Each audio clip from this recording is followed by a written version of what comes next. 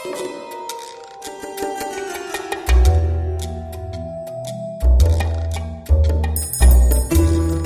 everyone, and welcome back to Dissecting Dexter. Yes, I'm in jovial mood today. It's my son's 5th birthday, so it's all celebratory moods here in East Yorkshire today. I'm not out in the mobile studio for a change, as it's my son's birthday. I thought I'll work from home today, and what they do at his primary school, they let parents go in and you can go in and have lunch with your child on their birthday, and they bring out a little cake and stuff. It's all very nice. So yeah, working from home today and just taking a little break to put a voice to iPhone and get this podcast started. I'll probably be recording over a couple of days to give you guys a bit more chance to send feedback in, and we've got a lot of feedback this week, as you might expect, with what happened this week, and of course we'll be addressing the massive great chuffing elephant in the room a little bit later on. Also, lately we've had bonfire night here in the UK, which was fun. I guess this is probably a pretty much strictly British tradition. On November the 5th every year we have fireworks, and we might call it firework night, bonfire night. We also call it Guy Fawkes night. It's to commemorate when a group of men tried to blow up the Houses of Parliament, and the King of England with it. I won't go into the historical details, but that's the long and short of it. So since then, it's a nice excuse every year to light a fire and get some fireworks going. We had a few fireworks in the garden this year. We were going to go to a big public display, but the weather was looking a little bit dodgy, and the kids were happy just to have some fireworks in the back garden, and we had a lot of fun doing that. So that was all good, and we roll out the hot dogs and fried onions and junk food and stuff. It was great fun. Okay, so enough about my life. Let's get back to Dexter, which of course hit the halfway point of season 6 this week. And, well, quite a bit happened, didn't it? We've got a lot to talk about. Before we get into the episode, a little point about the ratings. As used to be tradition, I kind of veered away from it a little bit this season, as with talks for a further 2 seasons with Michael C. Hall. It seemed kind of inconsequential insofar as will or won't they get renewed. But Showtime released a brief bulletin just to say that Dexter had its biggest audience since the premiere this week, with 1.98 million viewers, which was up 10% against the previous week of 1.8 million, with a total of 2.45 million viewers for the night. Dexter, they say, is currently averaging 5.11 million viewers per week across all platforms, and that includes obviously the live airings, but also on demand, replays and DVR. And they say it's pacing well ahead of season 5. So that's never a bad thing to know that the numbers are doing well. Right, season 6, episode 6, episode title, Just Let Go. Original air date, 6th of November 2011. Written by Jace Richdale and directed by John Dahl. John Dahl, of course, is a familiar name to us. This is his 3rd episode directing in season 6. Jace Richdale, we've not talked about, I say him, I assume it's a he. First-time writer. Yes, it is a he, who am I kidding? First-time writer for Dexter. He has been working in TV since the 80s on a whole variety of shows, looking on IMDb. A lot of them seem to be comedies, the most noteworthy of them being The Simpsons. But there are many obscure shows in there. He's definitely not an obvious candidate for a Dexter writer. However, on the face of this episode, I suspect we're going to be seeing a little bit more of him. And he is credited as I think it was co-executive producer this week. So I guess I don't quite know what's happened behind the scenes, whether someone's departed, moved aside, or changed roles or whatever. But they've squeezed this guy in, and it'll be interesting to see what he brings to the show. And as I say, if this episode's anything to go by, then we might expect some good things. Right, episode review, here we go.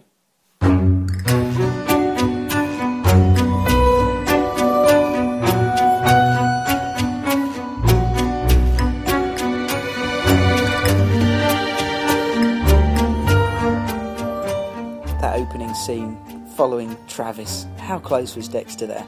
A few more seconds and Travis met with Geller. Typical but not surprising. They still haven't confirmed whether Geller is real or not. And we're halfway through the season now. They still kept it ambiguous this week. Did you pick up on Travis's sister's comment that Travis is a good artist? Maybe think about those paintings we've seen in the disused church. We've seen Geller tinkering with them, but were they actually painted by Travis? Maybe that was another clue.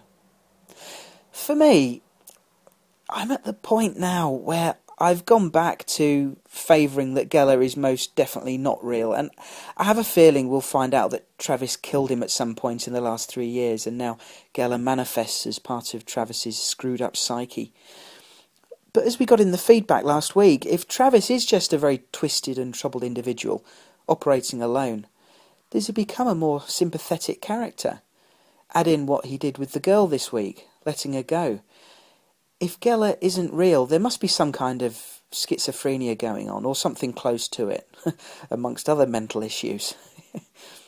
And we learned a bit more about what he or they might be up to this week, with the news that Geller had identified 7 keys or steps to maybe bring about the end of the world, each requiring a human sacrifice, as we've been seeing. We also had a line from Geller referring to himself and Travis as the witnesses. I looked into this a little bit and found that 2 witnesses are mentioned in the book of Revelation, chapter 11, verse 3. I will send my 2 witnesses dressed in sackcloth, and they will proclaim God's message during those 1,260 days. According to Christian sacred text, there will be 2 prophets who will make their presence known to mankind someday. They come to prepare the world for the second coming of Christ. They will have special gifts that will help them defeat anyone who gets in the way of their mission, although in the end they will be killed. This set me wondering if this accounts for Travis collecting jars of his own blood. If he knows that a violent conclusion awaits him at the hands of Geller. And I use that phrase loosely because, of course, it could be at his own hands, but in his mind imagined as Geller. You know what I'm saying? But maybe Travis is collecting blood that paramedics could subsequently use to save his life. Is Travis planning on betraying Geller? The blood could just be for the final tableau itself, but it would obviously identify him. Obviously, these theories hang on whether or not Geller is a real person or not. But I did find it interesting that Travis had all this. So Dexter, he's really pissed off about the Sam shooting. We speculated about who might be the shooter and how clear it was that they were going to great lengths to not leave any clues about who the shooter might be. And we speculated, yeah. And of course it did turn out to be someone from Sam's garage. And what a bastard he turned out to be, eh? Sam had taken him in, but he was disillusioned at not getting the magical instant results he'd hoped for. Nick had gone back to the gang. Dexter was looking pretty strained about Sam's shooting, very emotional. There was a good moment with him talking to Harry, who pointed out what Brother Sam's done for him, showing him there is light within him. Why is it so hard for you to admit you care about Brother Sam? It doesn't make sense. Who is he to me? A fellow traveler? He was a killer at one time. But he found a new path, a path I could never take. It's because he's traveled both roads that he understands the darkness in you. And he sees the light. I wish I did. Maybe things could have been different. What ifs are a waste of time. I've accepted my dark passenger. But there's more to you than that. Brother Sam sees it. And he's helped you see it. That's what he is to you.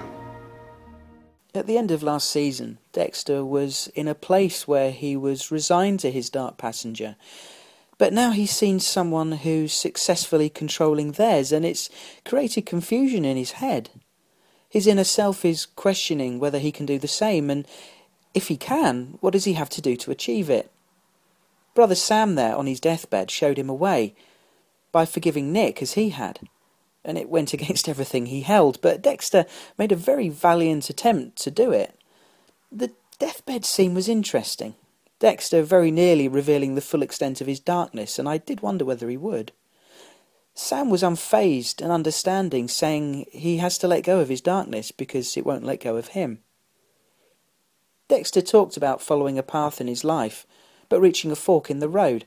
One way is the lighter path, following Sam's wishes and forgiving Nick. "Can I take a detour?" he said, suggesting he was planning on forgiving this once and going back to his original path, but thinking about it, philosophically speaking, if he takes one detour, can he ever get back onto the original path? Would he be forever changed by forgiving this once? Do it once, and doing it a second time might be easier. It could have been the start of a redemptive road. But no, they made Nick come across as a completely cold-blooded and self-centred bastard. If they wanted someone to push Dexter's buttons, they did a good job. Nick himself, he obviously let himself be taken in by Sam. Maybe part of him wanted saving. Did he just use him to get a job, though? Make the right noises? Or was he so naive or dim-witted that he thought he could get baptised and within a couple of hours his life would be magically improved, as if someone had waved a magic wand? Brother Sam's no Harry Potter. Strange character. But obviously he was positioned as an antagonist to wind up Dexter into killing him after he'd tried so hard to do what Sam asked and forgive him. And he really was going to forgive him, it seemed. Imagine that for Dexter. Actually forgiving someone and letting them go, even though they were guilty as sin and fit the code perfectly. What a landmark event that would have been for him. Nick looked upset for a moment, but in hindsight, probably just upset for himself. And then he realised there was no proper evidence against him, just his word against Dexter. And he laughed in Dexter's face. Oh, big mistake.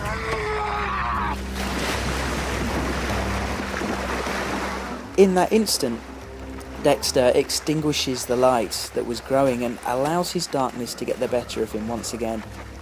To be honest, the piece of crap needed taking out, but it was a shame for Dexter to again be so close.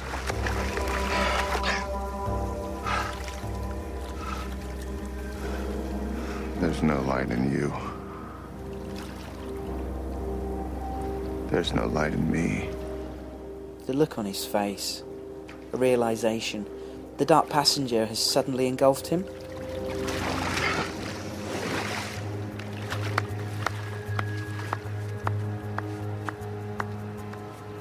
Hey, little brother. Miss me? You wondered when I'd get to the elephant in the room. Well, this is it. Holy crap. This was something I did not see coming. Remember the big spoiler warning I gave last week that I'd seen something online? I'd read that someone died, but they didn't say specifically who. So I thought Sam was the only thing. Then this. I nearly leapt out of my chair with excitement when I saw Christian Camargo stood there. My first thoughts about this are of wonder, wondering what the show will do with this. Remember those scenes at the end of season 1 between these two? There was great chemistry between Hall and Camargo, so much scope for them left to explore. Yes, sir, the darkness has truly engulfed Dexter to the extent that it seemingly vanquished Harry and replaced him with Brian, a truly dark and evil character, if ever there was one. There was symbolism there with Dexter emerging from the water, having given Nick his own brand of baptism. Dexter said earlier in the season, how you go for a little swim and come out a new man. As he emerged from the water, is he a new man? One utterly taken over by the darkness, having rejected the opportunity to embrace the light, at least over this Nick thing. Honestly, I don't think this is a permanent fixture. Dexter will soon realise once again that Brian is an unholy evil, and rejection of him is once again his only option. But no doubt Brian will have some thoughts to pass on first. But Dexter's face, as he was drowning Nick, and in those few moments after, great acting from Michael C. Hall once again. You could really see the darkness enveloping him. It's no spoiler for the feedback section to say that you guys had a lot to say about this scene, so I'll leave any further thoughts or comment to the feedback section. So let's move on elsewhere in the episode. Deborah. She's finding it hard adjusting to her new role, isn't she? And the new dynamic in the office. I felt sorry for her when she went over to chew the fat with Angel and Masuka, and how they shut up when she approached, having previously been sharing a bit of a giggle, presumably about Quinn's shenanigans with the Professor. And LaGuerta pushing Deborah. She only had a few seconds in this episode, but they've really cut back on her this season, haven't they? I wonder if that's in response to some of the fan backlash against her last year and over the last couple of years. That'd be interesting to know. I enjoyed the Quinn-Batista dynamic again this week. I had to laugh when they were interviewing Professor Porter and Batista showed her that photo. Why didn't you tell us about this? Tell you the truth, I'd forgotten about Ma'am, it. you are lying naked in the middle of campus with a dead sheep on your head. That's not the kind of thing that just slips your mind. I wonder how many takes it took to film that bit. How David Zayas kept a straight face, I do not know. Give the man an Emmy. I love Batista later when he came round to Deb at the house party, giving her a little kiss on the forehead in a kind of... It was a kind of protective, brotherly way. I like that. Trouble is, their relationship has to change, really. She's his superior now. They can't have the same relationship that they used to. Not if they're going to be professional. They can still socialise, perhaps, but it could make things awkward at work. If she's to succeed as lieutenant, Deborah has to accept these kinds of things. As she said, they're her subordinates now. And Quinn, is he on some kind of self-destruct mission? He got off quite lightly when Deb tore him off a strip. She could have easily suspended him for what he did. I thought she was going to punch him in the face when he suggested that she was jealous. Oh, and what about Batista punching him on the nose? Ouch! That sound effect was awesome. You could hear the splatter and he went down like a sack of spuds, didn't he? But we maybe got to the heart of the matter as Quinn sat up from the punch. When he said to Deb, "Did you ever love me?" He seemed sincere, and I honestly expected her to say yes, but she said nothing. Unless with his behaviour lately, she's kind of forgotten about any love that she did feel for him. So, does the sadness meter swing Quinn's way now? We see why he's been erratic lately. He's just struggling to get over Deborah. Maybe there's a bit of bruised male ego in there, but mostly he's simply hurting. He did bring us a couple of laughs this week, though, and I have to ask the question whether Quinn has ever been more entertaining as a character. I felt sorry for Deb at the end of the party, though. No, I'm not going to say poor Deb again, but she was sitting there all forlorn, needing to talk to someone, and she tries to ring Dexter, who of course was on the beach and otherwise engaged, and then she picks up the psychiatrist's card. I did wonder last time, with this character, this psychiatrist business, whether it was going to lead to something more. And on the face of it, it seemed last week that maybe she was just a foil to lead Deb to getting her own place, but obviously she resurfaced this week, and with Deb sort of playing with that card in her hands, is something going to occur there? Is something going to develop? I don't know. I'm not suggesting anything. Just whether it's going to open up new avenues for the plot. I don't really know what that could be at this point. And finally, Mike Anderson. I did enjoy his no-nonsense approach to locating Leo Hernandez. The flamingo thing with the handcuffs. Unorthodox, but got him the result. He seemed to be a by-the-book detective until now, but it now looks like he's not afraid to play a little dirty when he has to. And I like that. The shootout with Hernandez was a bit easy, though. The guy came out of his house with a shotgun and just stood there, seemingly, in full view. It was as easy as shooting fish in a barrel. He might as well have just put the gun to his head. Talk about giving his life up. For a gang leader, he was a bit crap. You're listening to Dissecting Dexter. Is that serious shit?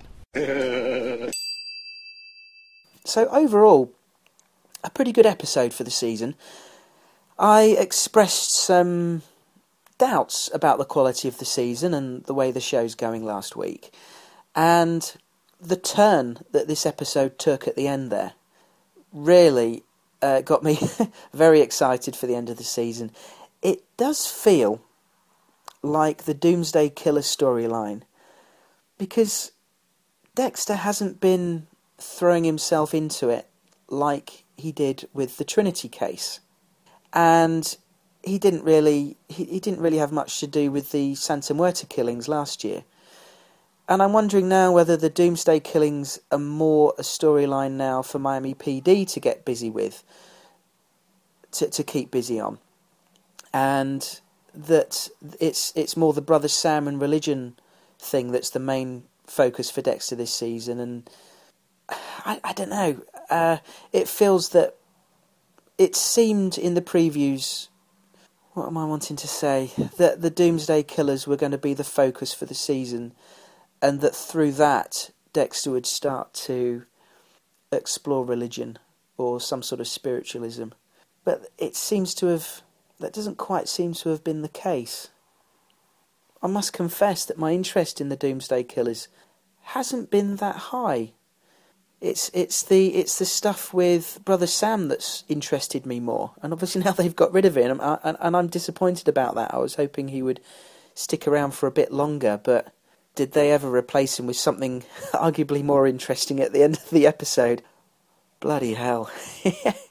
So, it's funny how just a few seconds of an episode can elevate it into, I want to say, stellar territory. I'm not sure whether I want to go that far yet, because, you know, it remains to be seen how this Brian return thing is going to play out.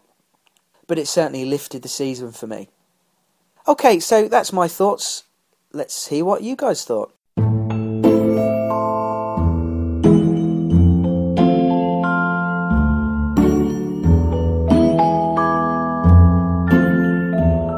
Listener feedback.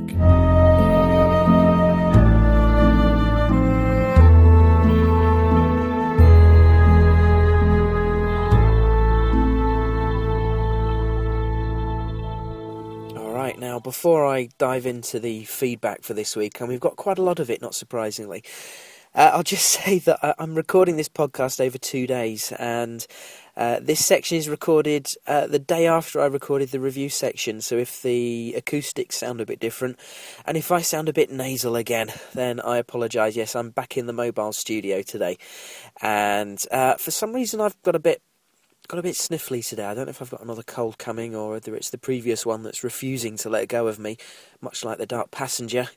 Then, well, bear with me. Right, first email is from our friend Nick Henderson at the 4Player Podcast, who writes, "Tonight's episode of Dexter, Just Let Go, represents a much-needed jolt to the series. Following last season and throughout this first half of Season 6, fans have been starting to question the longevity of the show. The season clearly needed something to mix things up and breathe some life back into it, and we finally got that at the end of tonight's episode. Here are my thoughts. I'll skip to the good part. The whole religious theme has finally started to bear fruit now that Brother Sam has passed.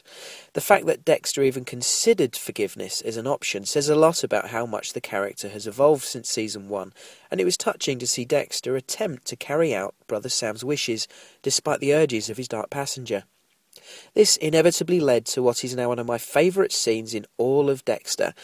Being a show about a serial killer, the best moments are always those moments when Dexter lets his passenger get the better of him, and this scene was no exception.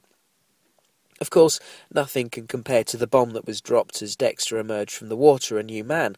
The baptism's symbolism was brilliant, and it seems we have ourselves a twist that will have some major effects on how the remainder of the season, and possibly the show as a whole, will play out. On the return of Brian Moser, this has got to be one of the most exciting developments since the end of Season 4. Taking a few notes from the books, it appears that Dexter's Dark Passenger has finally shown itself. Without giving away the direction that the next episode is going, it's safe to say that the next 6 episodes will be quite a departure for the series, and something that the fans have been yearning for. I can't help but think how brilliant the chemistry was between Dexter and Brian in the Season 1 finale, and it would have been a shame to never revisit that. I can't wait to see what devilish antics the two can get into, and to see how different Dexter is without Harry to steer him towards the light. I'll close this with a theory.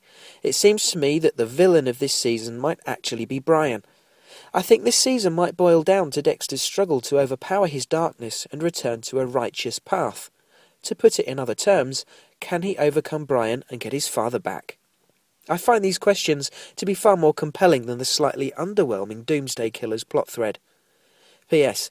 I'm crossing my fingers for a fight to the death between Harry, Brian and Geller. I think he's joking. Sorry if that was a bit long-winded, but there are so many things to be said about this episode. My anticipation for Dexter has hit an all-time high. Until next week, cheers. Thanks, Nick. Another very well-written, well-thought-out and eloquent email, sir. Yes, the show is definitely powerful when the Dark Passenger gets the better of Dexter. The baptism symbolism was great, and I agree. The return of Brian is one of the best things to happen to the show since Rita died. Oh, spoilers for Season 4 there. I'm hoping for some very dark times ahead, and it'll hopefully bring back some of the doubters. I also agree that the Doomsday Killer thing hasn't been as exciting as it might have been, or as the season trailers suggested it was going to be. I still think the case is going to span the season though, but I don't know how they're going to stretch it out, unless there's something big about to happen between Travis and Geller. And if, as you predict, the next 6 episodes will be quite a departure for the series, then I welcome it. If Dex is going to enter uncharted territory, uncharted dark territory, then I'm all for it. Thanks, Nick. Next email, Barbara in New York writes in again to say, well, I'm not sure if I really love the show anymore, or simply hang in there out of loyalty. I miss the oh my god moments that occurred in seasons 1 and 2, and even the big payoff at the end of last night's episode. It hardly made my eyebrows lift. Perhaps the title of this episode, Just Let Go, was a way of telling the audience to lower its expectations. Ouch. I think I'll just break it down into highlights and lowlights.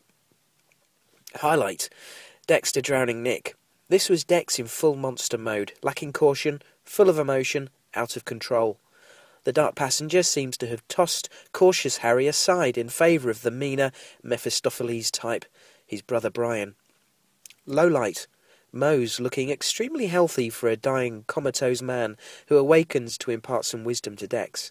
Really, makeup department. Couldn't you have given him a few circles under his eyes? Highlight: Angel punching out a drunken Quinn. Lowlight: Deb not firing Quinn, or at least suspending him, for sleeping with a witness in a very public serial murder case. Highlight: Masuka explaining to his intern how to brush for fingerprints, and his off-camera comparison to a certain part of the female anatomy. Very funny. Lowlight: LaGuerta appearing to be a C-word for 15 seconds now. Please. And the biggest lowlight of all is the Doomsday duo. What promised to be exciting and thought-provoking has devolved into is Geller real or not, and all of it is swept away by Moses' subplot, which ended abruptly, unless he too comes back as a sort of good angel. Sorry for the review, Gareth. I will keep watching Dexter, of course, but I have just let go of my expectations. This is a good thing because the show can only get better from this new point of view, I hope. Thanks for the email, Barbara. Always nice to hear from you, but wow. Yeah, I'm quite surprised you're feeling so strongly now. And I'm surprised to hear that you didn't even raise an eyebrow for Brian's return. I wonder, had you been spoiled and knew it was coming? I personally had no idea at all, and nearly raised the roof when I saw him. Hopefully where they go next with it will restore some of your faith. But I agree that Quinn got off very lightly. Had LaGuerta still been in charge, I'm sure he'd have faced at least another suspension. He should be thanking Deb for letting him off so easily. Your thoughts on the Doomsday Killers pretty much echo my own. They've become quite underwhelming, having been built up pre-season as something much bigger.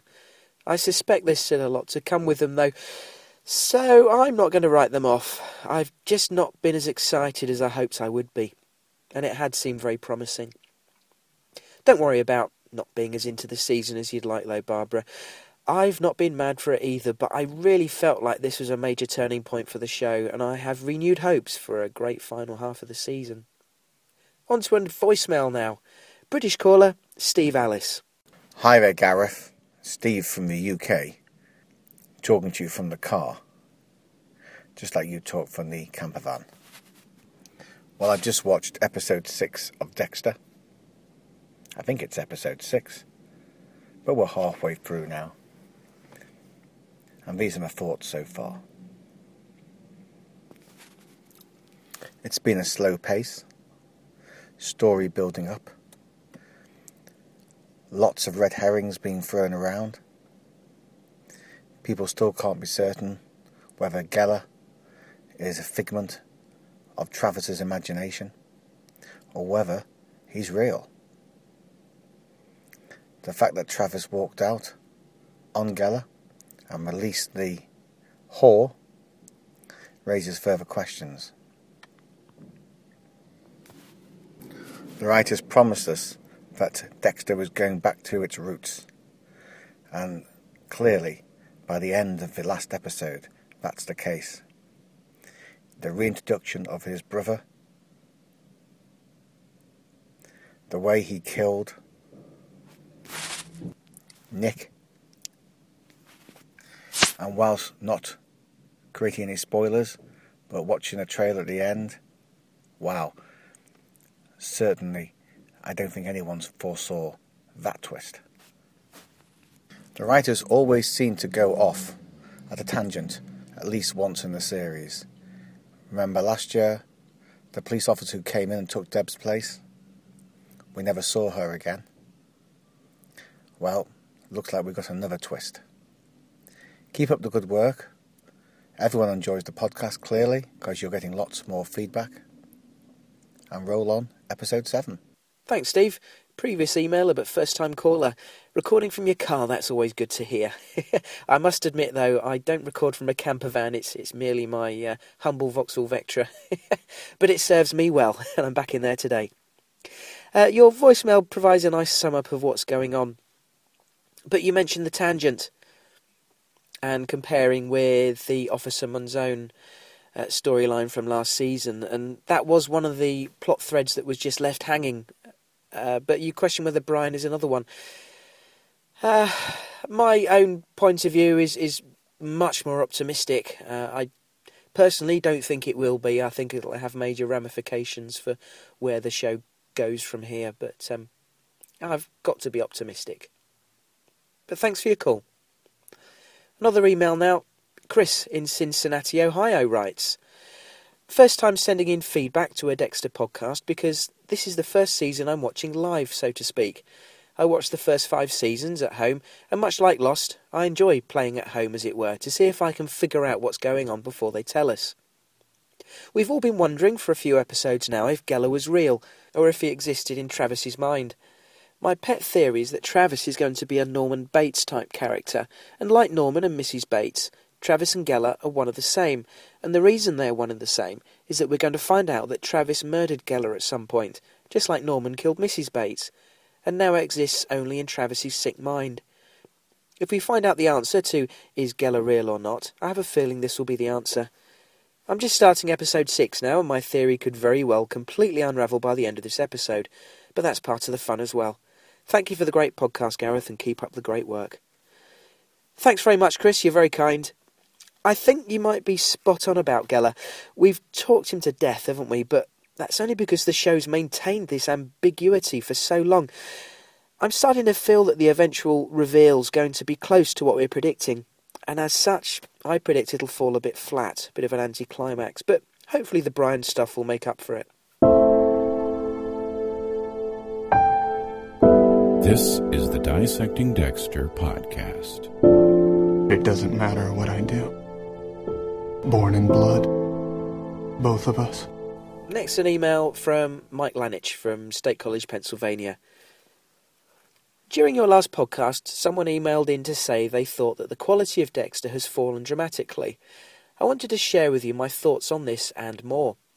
Although I respect the opinion of this listener, I wonder if the reason for their feelings stems not from Dexter's lack of quality, but from the fact that there are things that have changed the show dramatically in the last couple of years. Let me explain. Rita and the kids were part of Dexter for 4 mostly great seasons. This dynamic of juggling family life, his dark passenger, and the possibility that he could have both sustained the show dramatically. Dexter grew as a person, felt real feelings and became a father. Although he has Harrison, Rita is gone, and Astor and Cody seem virtually non-existent. This sudden lack of a wife and children, except a very small Harrison, has, I think, taken something out of the show that it can't replace. Last season masked this with Lumen. We had Dexter sick with grief over Rita, and suddenly Lumen was there. She gave him a case he became intimately involved in to appease his guilt, as well as a partner who accepted and loved him for himself. But this season, all of that is gone. Narratively, I wonder if the show is also starting to get a bit stuck. I agree with some people that Dexter's struggle with his full acceptance of the Dark Passenger and his battle to become truly human is waning. He's been on this path each season. One second he's fine with who and what he is, the next second he's questioning everything. But it's more than just that.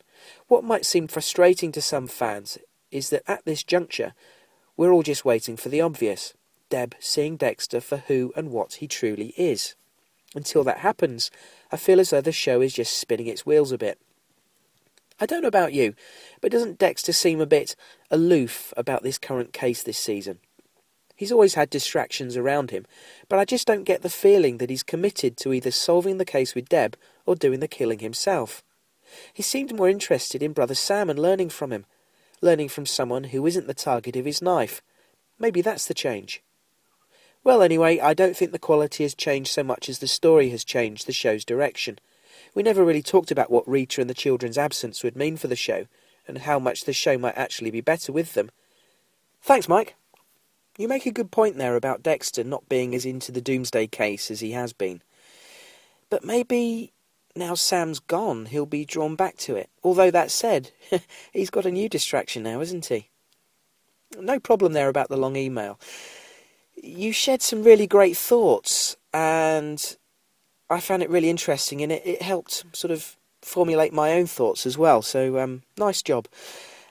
And I think you're right about the show evolving. I think this can work both for and against a show, though.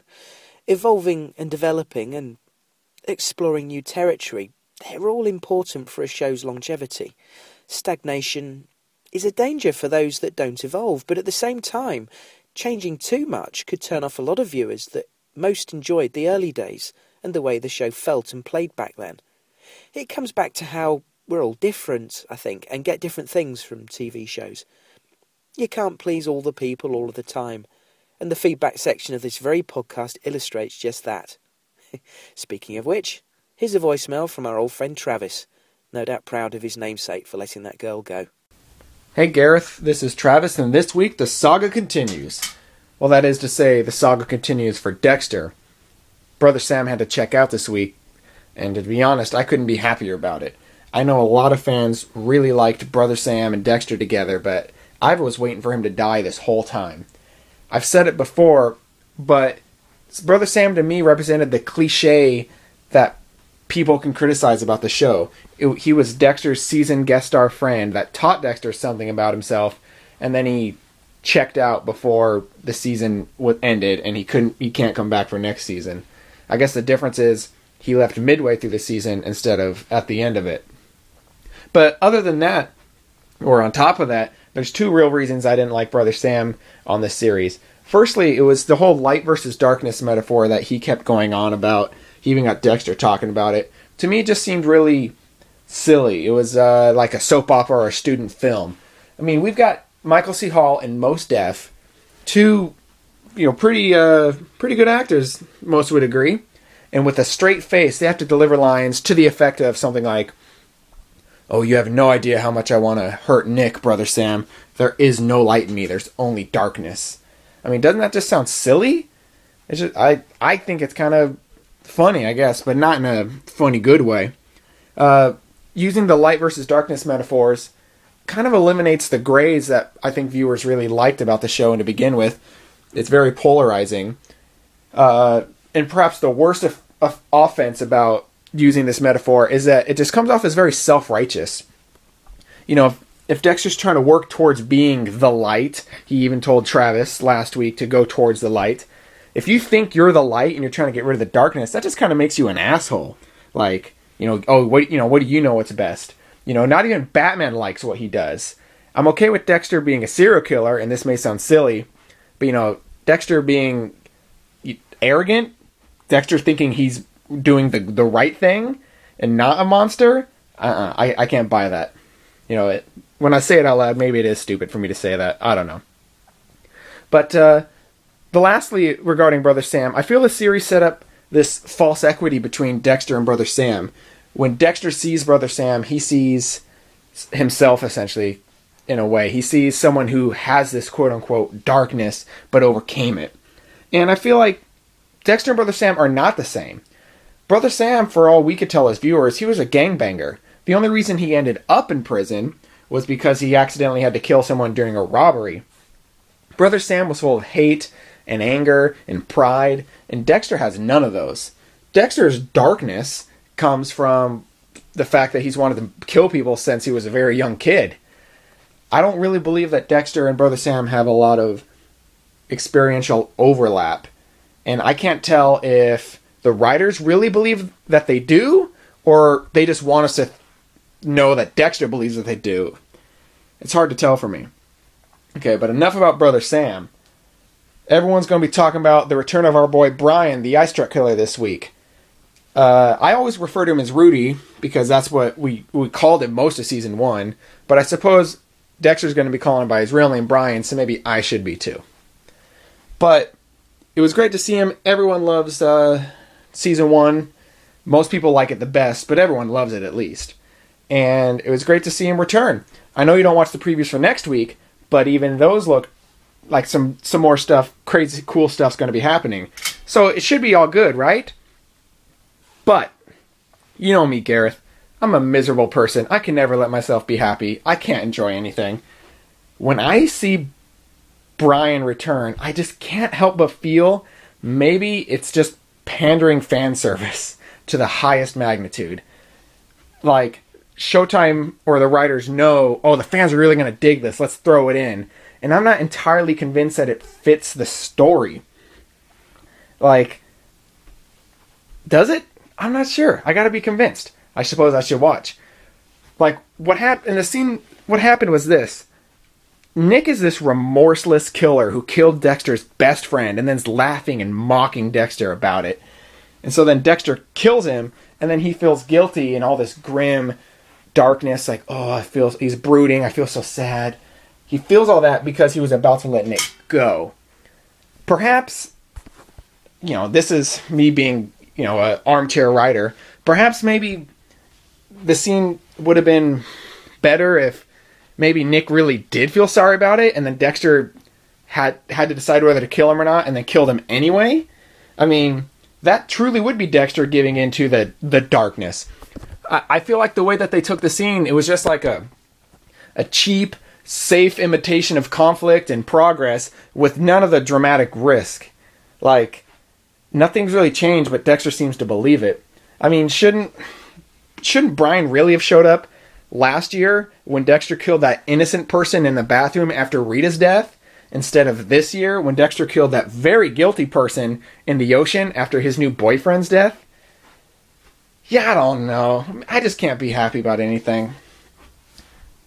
I'm hoping I'm wrong and everything turns out great, but anyway, I'm really excited to hear what other people have to say, certainly about Geller. The jury's still out if he's real or not. I know some of your listeners seem to think he is real. I do not. And I'll tell you the truth, I'm going to be floored if they try to tell us that he's been real this whole time. Thanks, Travis. Thought-provoking voicemail as always. But good riddance to Brother Sam? Are you serious? Well, as always, we're all entitled to our opinion. Personally, I enjoyed Brother Sam. But, you raise a point there, and yes, they could have brought in a multi-season guest. Although, I don't know, to be fair, I don't think they ever know in advance if they'll get renewed. Which brings a creative dilemma. An issue, really, of how they write the character, not knowing if they have one season for the arc or longer. You mentioned some lines uttered by Sam and Dexter, calling them silly, like in the deathbed scene. I can see where you're coming from, but I think we've seen before that when Dexter's in dark mode, he can come out with these sorts of things, slightly profound and arguably a bit cheesy line, so I can't say it bothered me personally. And you criticised Dexter for telling Travis to go towards the light. I think we can forgive him for that. He's preaching something there, yes, but it's something he knows little or nothing about. He's learning about this stuff for the first time at the moment, so he's very naive about it in many ways. He's having to be told obvious stuff. He's been resigned to being stuck with his dark passenger. There was a touch of arrogance, maybe, about what he said to Travis, but I think he was talking about something he knows little about, just from what Sam had told him. He has a vague idea now, but not enough to guide anyone else. He just showed inexperience in the subject, I think. But hey, just my opinion again. You mentioned the apparent clear-cut distinction between light and dark. And what about shades of grey? You're right, characters in between are the most interesting, and I suspect Dexter will end up there, but at the same time, why can't someone beat their darkness, as Sam seemed to have done? He's not saying it's gone, he's just in control of it. Ultimately, why can't Dexter achieve the same? It would be the end of the show, perhaps, but for the character, wouldn't it be a satisfying place for him to end up in? But you raise a good point about the portrayed similarity between Dexter and Sam. Sam was indeed a killer, but like you said, he didn't do it to satisfy a dark need to take a life, a hunger, rather because he was a gangbanger. He had the capability to kill, but didn't have the innate need to kill that Dexter does. However, that said, there was still a darkness in Sam, and although he didn't appreciate the extent of Dexter's darkness, the horrific truth, although he knew bits, Sam applied what he'd learned to Dexter. There's no reason why the same principle of letting in the light shouldn't be applicable or valid for Dexter too. And just as you start to talk about Brian and sounding positive, you had to come out with your big butt. If you'll pardon the expression. You accused the writers of fan service. They just can't win, can they? I don't know if fans had actually been asking for Brian to return. I'd not heard anything. But Scott Buck, or was it Sarah Collerton, one of the producers, they said this week that they always wanted to find a way of bringing Brian back somehow, and were just waiting for the right opportunity. I suppose you could argue that if they were going to do that, that they'd leave it till nearer the eventual end of the series. I like your suggestion, though, that they could have had Nick express genuine remorse, but then Dexter killed him anyway. That would have definitely been darker. As it was, I could understand him snapping and killing him when Nick had been so cold-blooded and remorseless about it. But you're right, it wasn't the darkest scenario they could have come up with, was it? Maybe it was because they still wanted us to sympathise or empathise with Dexter. Sorry, Travis, I know I pull your leg a bit, but it's only because I love you. So with that, let's move on to someone who does actually like the show. Email from Christopher New. I've got one word. Wow. I must confess, I was getting a bit impatient with the pace of the season. I wanted them to get on with Geller, finding out and wanting Dexter to find out just what is going on there. A little bored, to be honest, but after watching episode 6, I'm hooked right back in. Brian Moser? Wow. My theory is that with all the talk of forgiveness, letting it go and allowing the light to overcome the darkness, Dexter's dark passenger has had enough. Harry has been too fatherly, too kind and caring and willing to hold Dexter's hand through this spiritual endeavour of late. So, Dexter's psyche is fighting back with a stronger presence. Enter Brian. Move over, Mr. Nice Guy Harry. Dexter will be guided by someone who will let the suppressed dark passenger come out to play, and just in time too, to make this season into something really surprising and exciting. Thanks, Christopher. I agree with you. I agree that Brian is going to replace Harry as Dexter's vision, and will be a manifestation of a different part of Dexter's psyche, the dark passenger itself. But I think it will just lead to more conflict. I don't think in the instant he killed Nick that Dexter reverted to his season 1 self, but I do think it'll lead to more internal conflicts. Imagine the scene. Hey, who's this nice girl, Biney? Kill the bitch! But she hasn't done anything.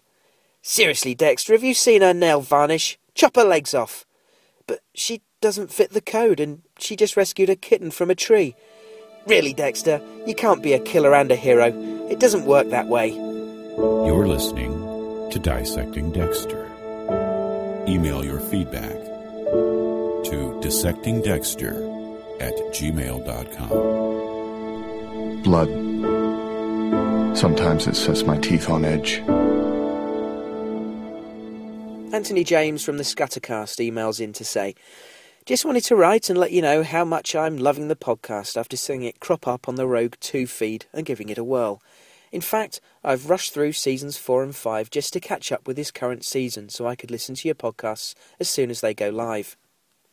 I've just finished watching Just Let Go, and I really feel that this episode is a turning point for this season. From the beginning, we've watched Dexter become more human and seeming to be able to live more comfortably with, if not in total control of, his dark passenger. This season seemed to be showing the same. Dexter's interest in religion and his interest in Brother Sam's redemption seeming to be taking him further down this route. He took a real interest in Sam's ability to turn to religion and control his own personal darkness. It looked as though Dexter was going to take a big step away from his own dark passenger and maybe follow Brother Sam's route into redemption, into the light. Right up until that final scene from this week's episode, I'd assumed that Dexter was going to travel further down the path of becoming human by struggling to, but eventually succeeded in passing on Brother Sam's forgiveness to Nick. Oh, how wrong was I. Dexter described Sam's forgiveness message as a fork in the road for Nick. Nick had a choice of which way to go, the light path or the dark one. But I can't help feeling that this metaphorical fork in the road was also a choice for Dexter, a step down the light path or the dark, and he went the dark route. This came as a surprise to me.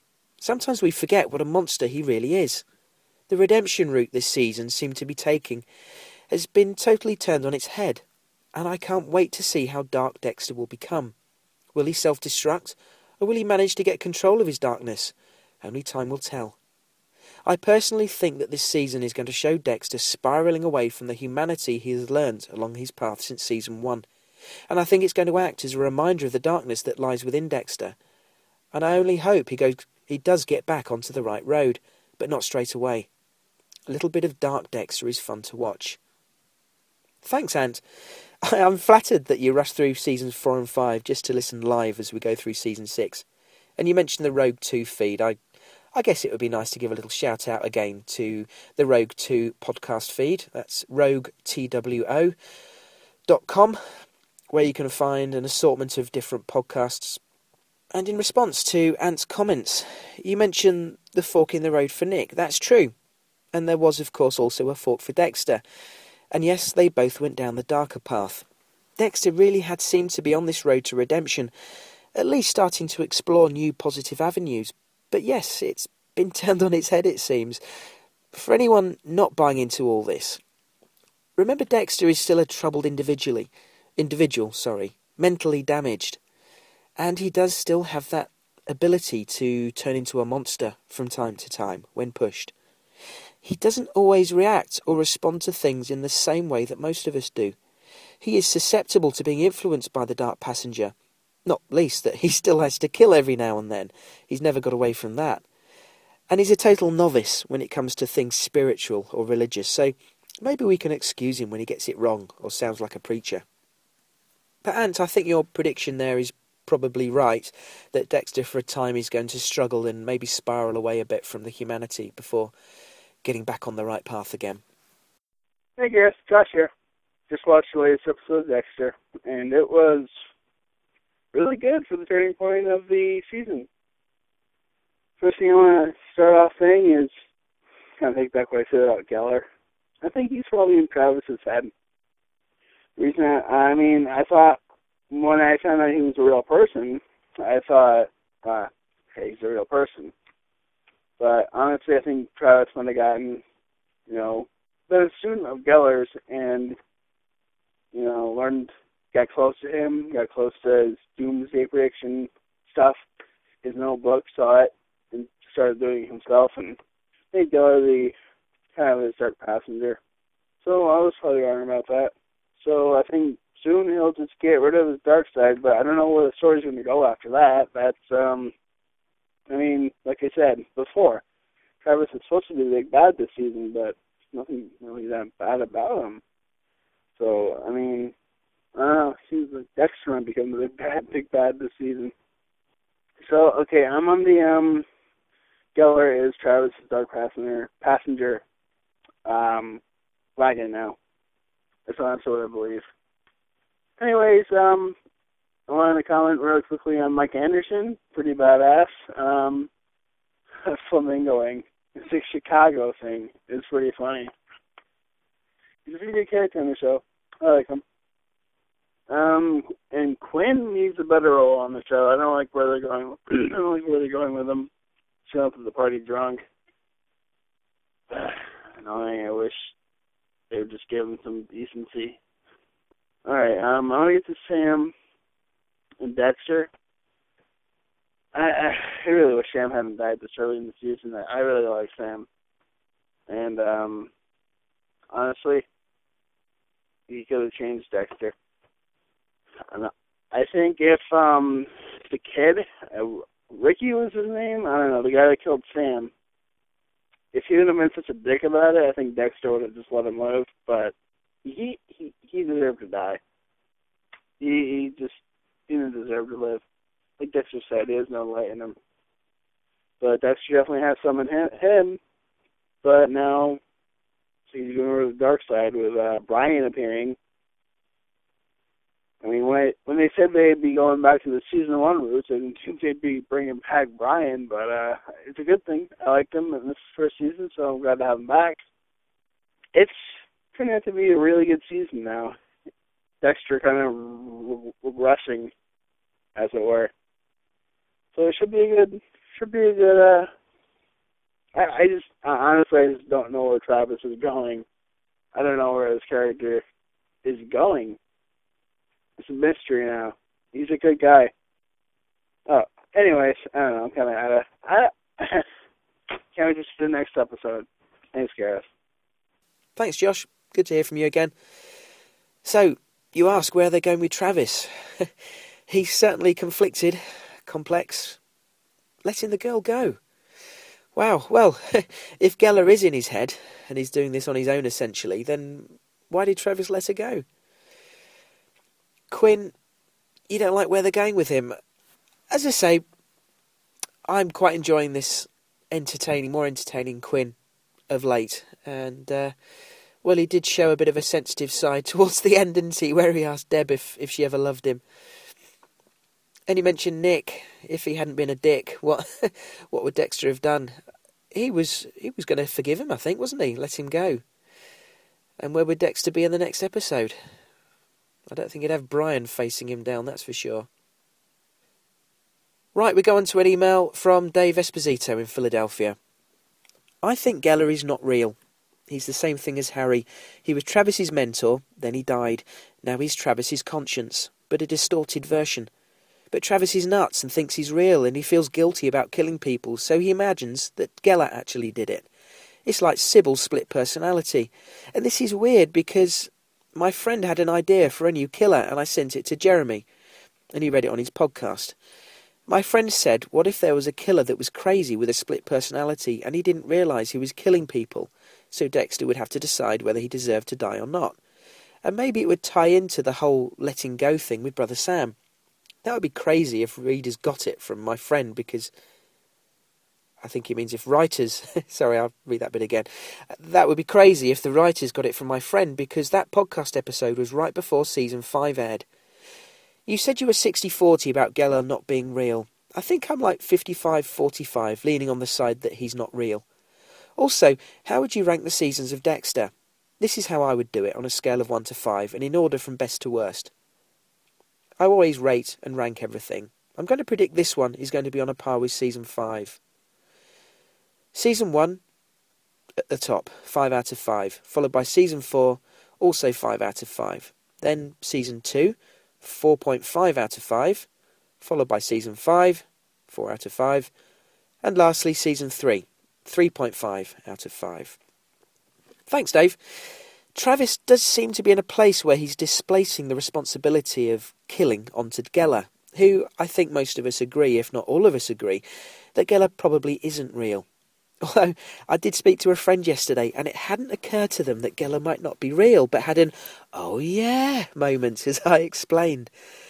But if Travis does have some kind of personality disorder and is just a very deranged and disturbed man with whom a criminal psychologist would have a bloody field day, but as Writer Gal suggested last week, does this make Travis more sympathetic a character? Although that said, this does perhaps play into the shades of grey thing that our caller Travis was asking for. Funny you ask me about ranking the seasons, Dave. I tried to do this last year on the podcast and then gave it up as a bad job, but having finished rewatching Season 1 since then, and being well into the Season 2 rewatch, I have to say Season 1 is by far the best for me. I would struggle to come up with anything negative to say about it. But after that, it would be a toss-up between Season 2 or 4, followed by 5, then 3. So very similar, if not the same as your own list. Maybe at the end of this season we can have a listener poll to see what you guys all think. Mike in Pittsburgh emails to say, I've been a listener of yours from the very beginning and only regret that I haven't emailed you sooner to express my thanks for all your hard work on the Dissecting Dexter podcast. Your insight always adds to my viewing experience, and I've made your podcast part of my weekly Dexter ritual. I've left you a 5-star review on iTunes so that other people might also benefit from your insight.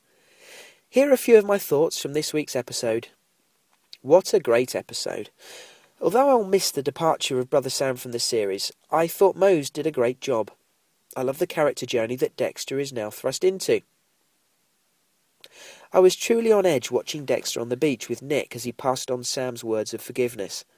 Is it wrong to say that I was rooting for Dexter to give in to his dark passenger as Nick was mocking him? Rudy's re-emergence was a huge surprise, and it looks like Dexter will need to take several steps backwards in order to move forward into understanding who he is. I can't wait to see where the writers take us. It looks like Rudy, not Harry, will be acting as Dexter's guide on the side. It looks like Dexter's Kill of the Week is going to be a certainty over the next few weeks. Great work, Gareth, and thanks for all the time and effort you put into the podcast. Thanks for the comments about the podcast, Mike. You're very kind. I agree with you about Brother Sam. I'm going to miss him too, and I think a lot of credit has to go to Mose for his great performance. He had a real presence, didn't he? No, it's not wrong for you to have wanted Dexter to kill Nick. As he stood there laughing in Dexter's face, you could see the rage boiling up inside him, couldn't you? And I was getting angry too. But the trouble was, we all knew what it would mean for the character. It really was that proverbial fork in the road. And the return of Brian is something for us all to be excited about. And if it means a Kill of the Week returning more regularly, I don't mind. It might bring back some of the doubters who miss the old formula. Sandy in Seattle emails in to say, I've been listening to the podcast, but nursing school hasn't left me much time to write. And sometimes I don't even get the episode watched until after you record. But I may sneak in on time this week. Just watch Let It Go. I'm a tad lukewarm on this season so far, although that being said, I still look forward to it every week. It's getting more interesting now. I like the theory about Geller being dead and now just a figment of Travis's imagination. It still holds up. As for Quinn, he's more than just being his old playboy self. He's trying to get back at Deb and was obviously very hurt by her leaving him.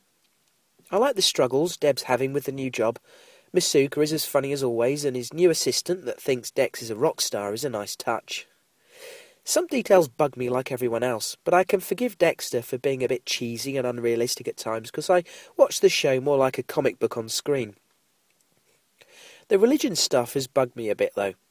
A little too obvious and forced. Especially all the interactions with Brother Sam, likeable though he was. I don't know, we'll see. The beginnings of seasons often start slow and then wow me later. Plus I just came off the high of an amazing season of Breaking Bad. It's hard to compare. At this point, I'm thinking Dexter should be wrapped up soon. They seem to be running out of original ideas, and at this point, I'm ready to see how Dexter's journey ends, and my main concern is how Deb plays into it. That's got to be the big finale, right? Her finding out. I'm just ready to move in that direction. Love Dexter though I may. Hopefully, whatever deal Michael C. Hall works out with Showtime, it's for just one more season, not 2. That should be sufficient. Ricky Gervais has it right. He knows how to make his point and end a show before it's worn out its welcome. Except for the American The Office, perhaps. Thanks, Andy. Yes, Ricky Gervais certainly tends to opt for a less is more approach.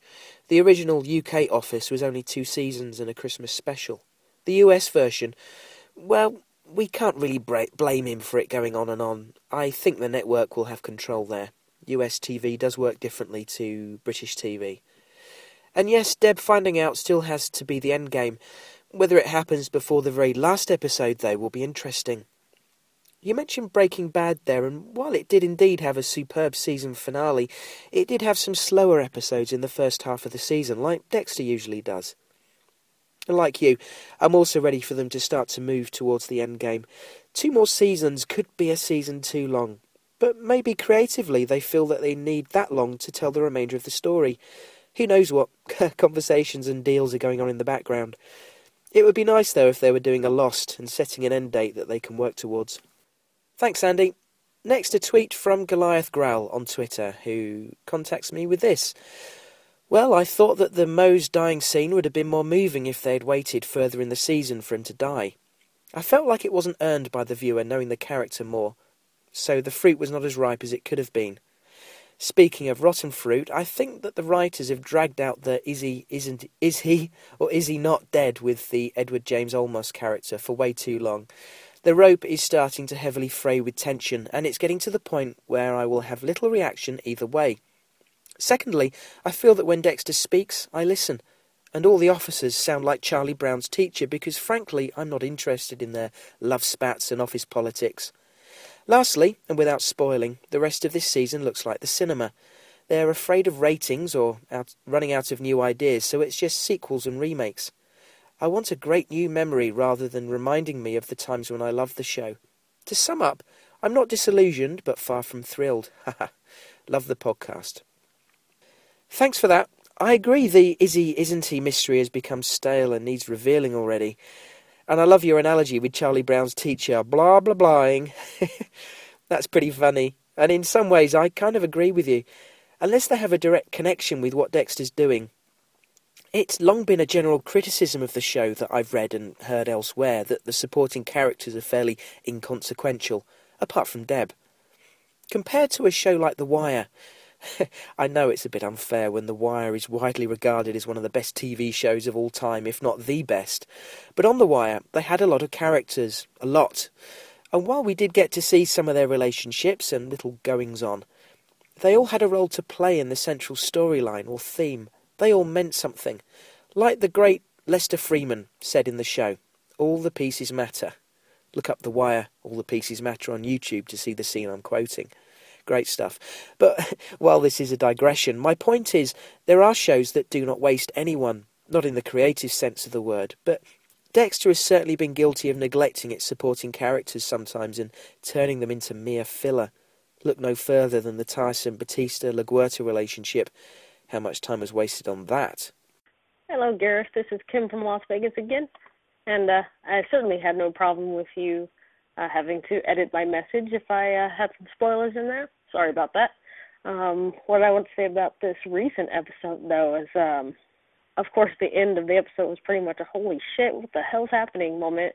And I started thinking about it a little bit, and I can't be sure of it until maybe next episode, that now that Harry was telling Dexter in the hospital to just let it go, like Brother Sam said, then it seems like he did let go of his dad in that particular Dark Passenger.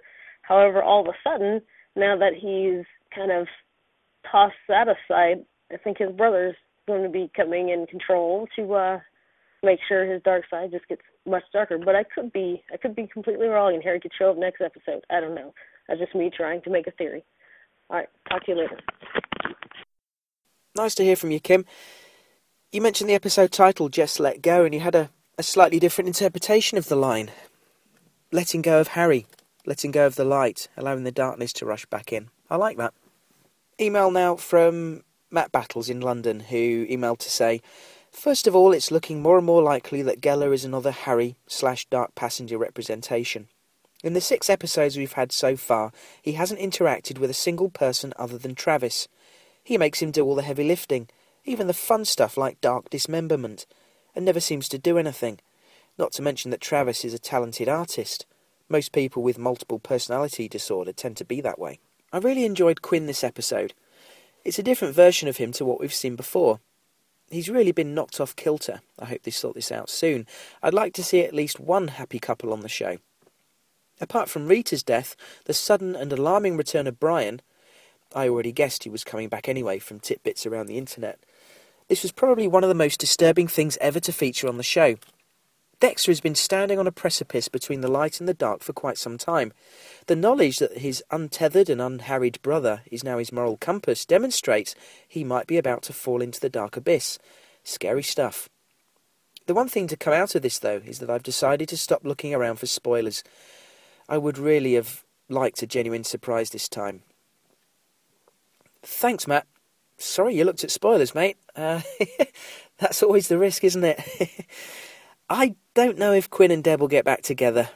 I can't see it. She really can't now. She's Lieutenant, can she? And with her reaction to Quinn's question this week, I don't think the feelings are there. And you had a nice turn of phrase there describing Dexter, maybe about to fall into the dark abyss. That he may, but I did always feel that for the character to reach a positive conclusion, he has to ultimately reject his dark passenger, and maybe that's what they're heading towards with the return of Brian. Maybe with this manifestation of his passenger, Dexter can see just how abhorrent and evil it is.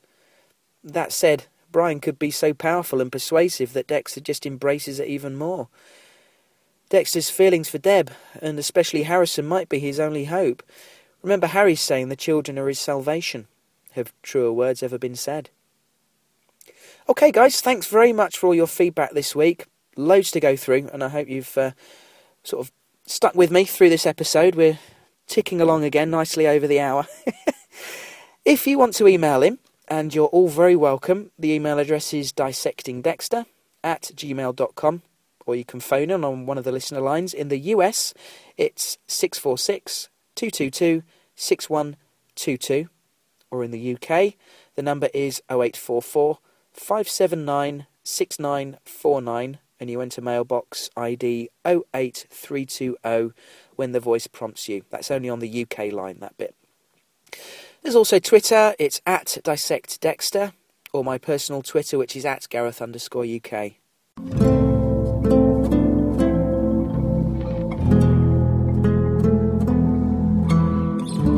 Next time on Dissecting Dexter.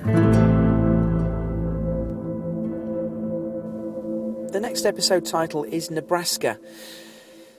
Now, as always, this is a spoiler-free preview, so I've not seen any of the preview trailers for next week, so this is purely my own speculation, so don't worry about getting spoiled here.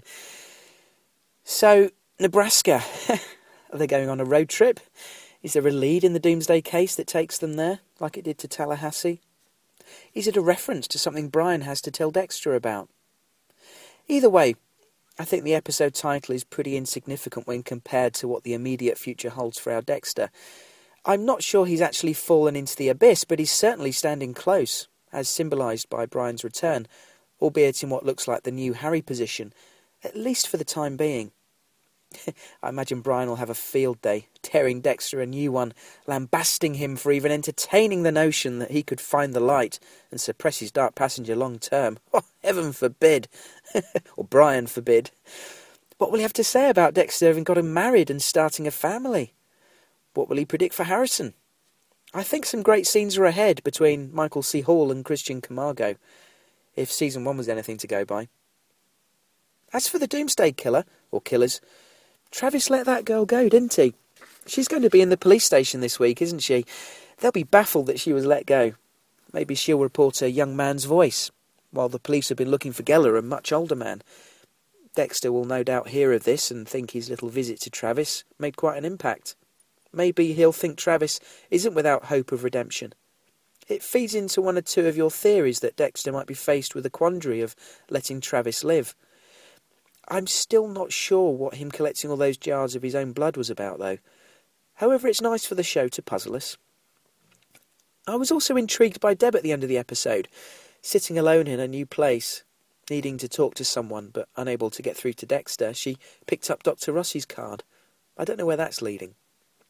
I'm really hoping that some dark times are heading our way, as I'm sure you guys are too. The show needs to pick up, and with Brian coming back, I feel optimistic.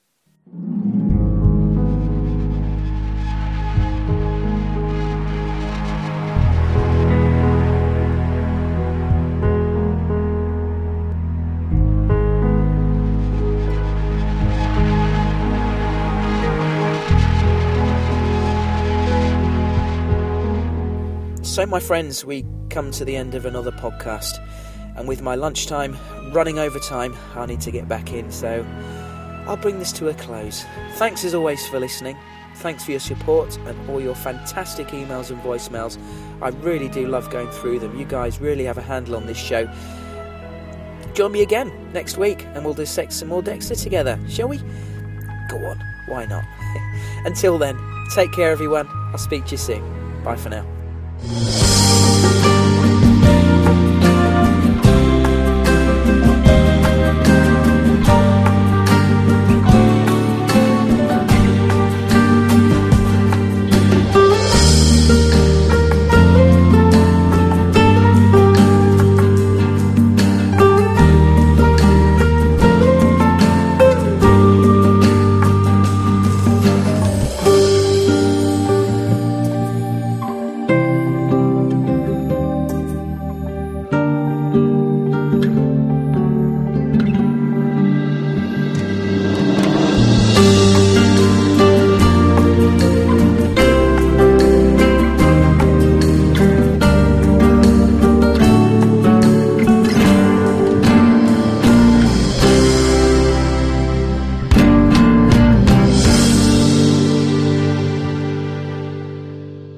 This dynamic of juggling family life, his dark passenger, and the possibility that he could have both sustained the shows dramatically. And the possibility that he could have sustained both got it. And the possibility that he could have both sustained the shows dramatically.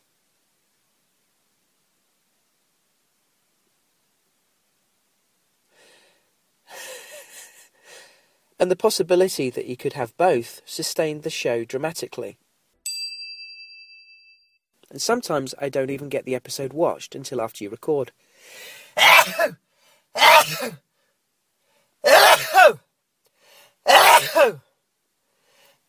Oh!